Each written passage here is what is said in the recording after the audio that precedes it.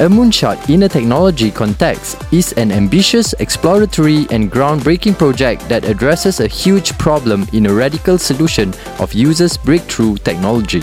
You are listening to Moonshot podcast series, ensuring the success of STEM education for Malaysia's next big leap.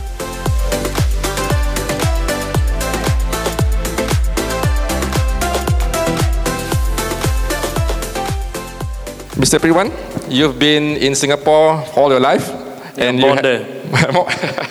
About that, and you have also been in the industry, aviation, more than 20 years, and you're currently running STEM programs down in Singapore.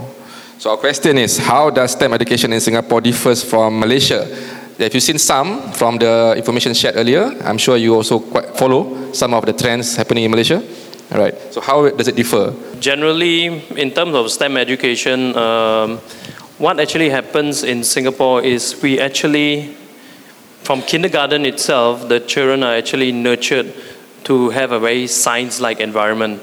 In the schools itself, you can actually see in the play school itself, there's a lot of outside activity. And from there, they basically go and the teachers will actually pose questions to the kids. Okay, what happens to the environment if you do this? What happens? A lot of science activities is already nurtured from a young age, from kindergarten itself. And when they get into the primary school, they bring in not only the science, the mathematics also. We nurture them to have questions which are very practical based. When they go into primary 3, that is where compulsory science is being taught. And on top of science being taught, there are also compulsory visits to the science centers. There are compulsory visits to a lot of other institutes for learning. If they, let's say, Newater, I suppose you all have heard about Newater.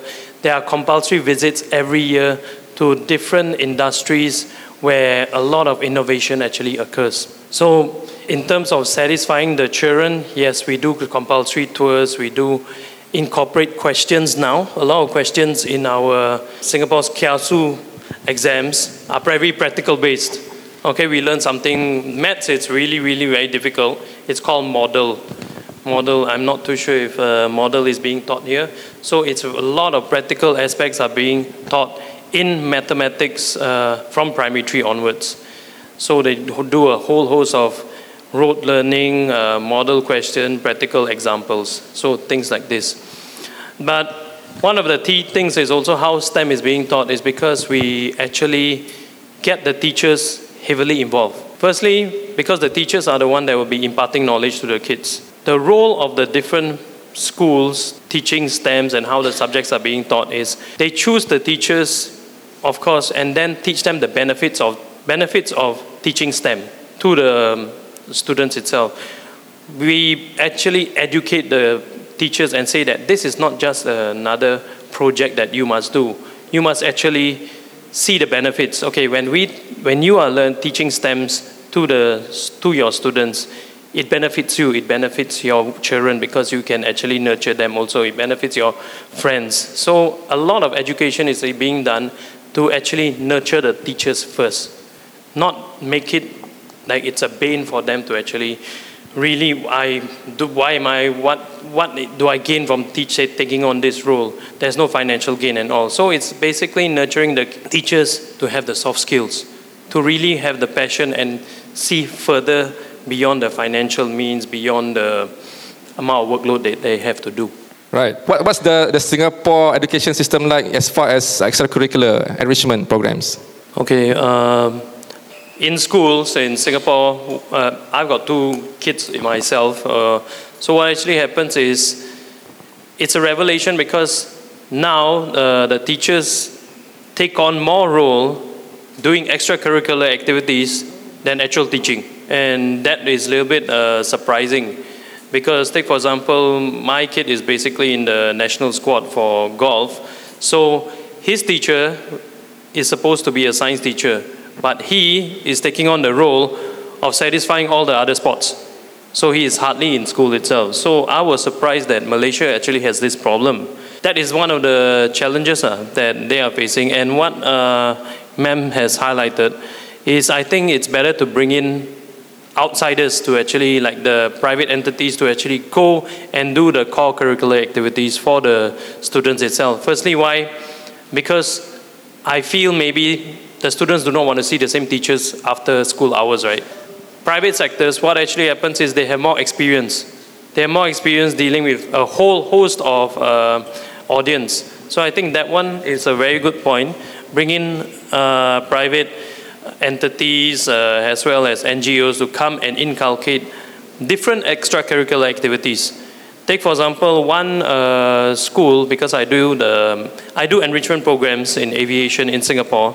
One school, one international school, basically has got 250 CCAs, and it's all being done by private entities.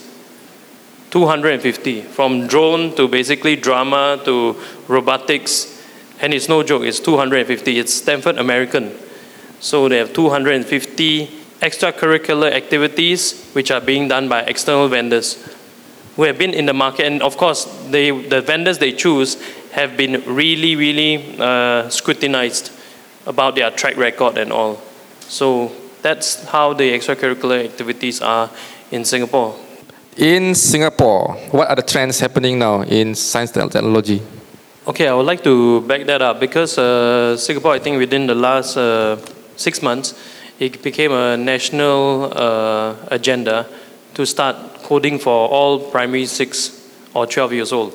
So they actually pushed it out. So by next year, all P6s will actually go through a nationalized coding course, which is compulsory. And thereafter, they will actually progress further. So now there's a national initiative to do that. So for the primary 6s, I think the kind of coding they will be doing is basically block programming and on robots itself. Then Sec 1, Sec 2, they'll probably do maybe Python and other more technical-based programming. So it has become a national initiative. I think launched about 6 months ago. Next year, all schools will have to do it. We were talking earlier about Singapore being small, and because of that, it's easy to do things, right? So we talk about rural in Malaysia, to Sabah, Sarawak. There, rural probably just another district with a Starbucks, right? Okay. So can you share some insights on some of the approaches to supporting the underserved groups in Singapore? Obviously there are, because as I think you all know that Singapore's standard of living is very high. Very high.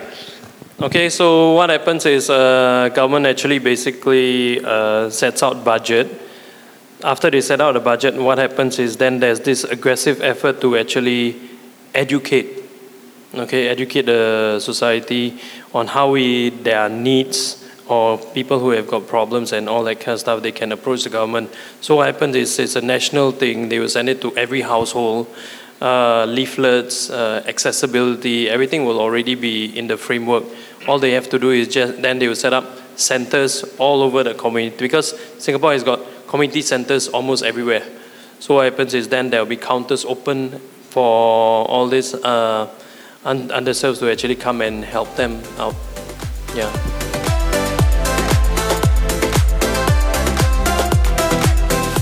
Tune in to more of our podcast series and episodes only at EFM.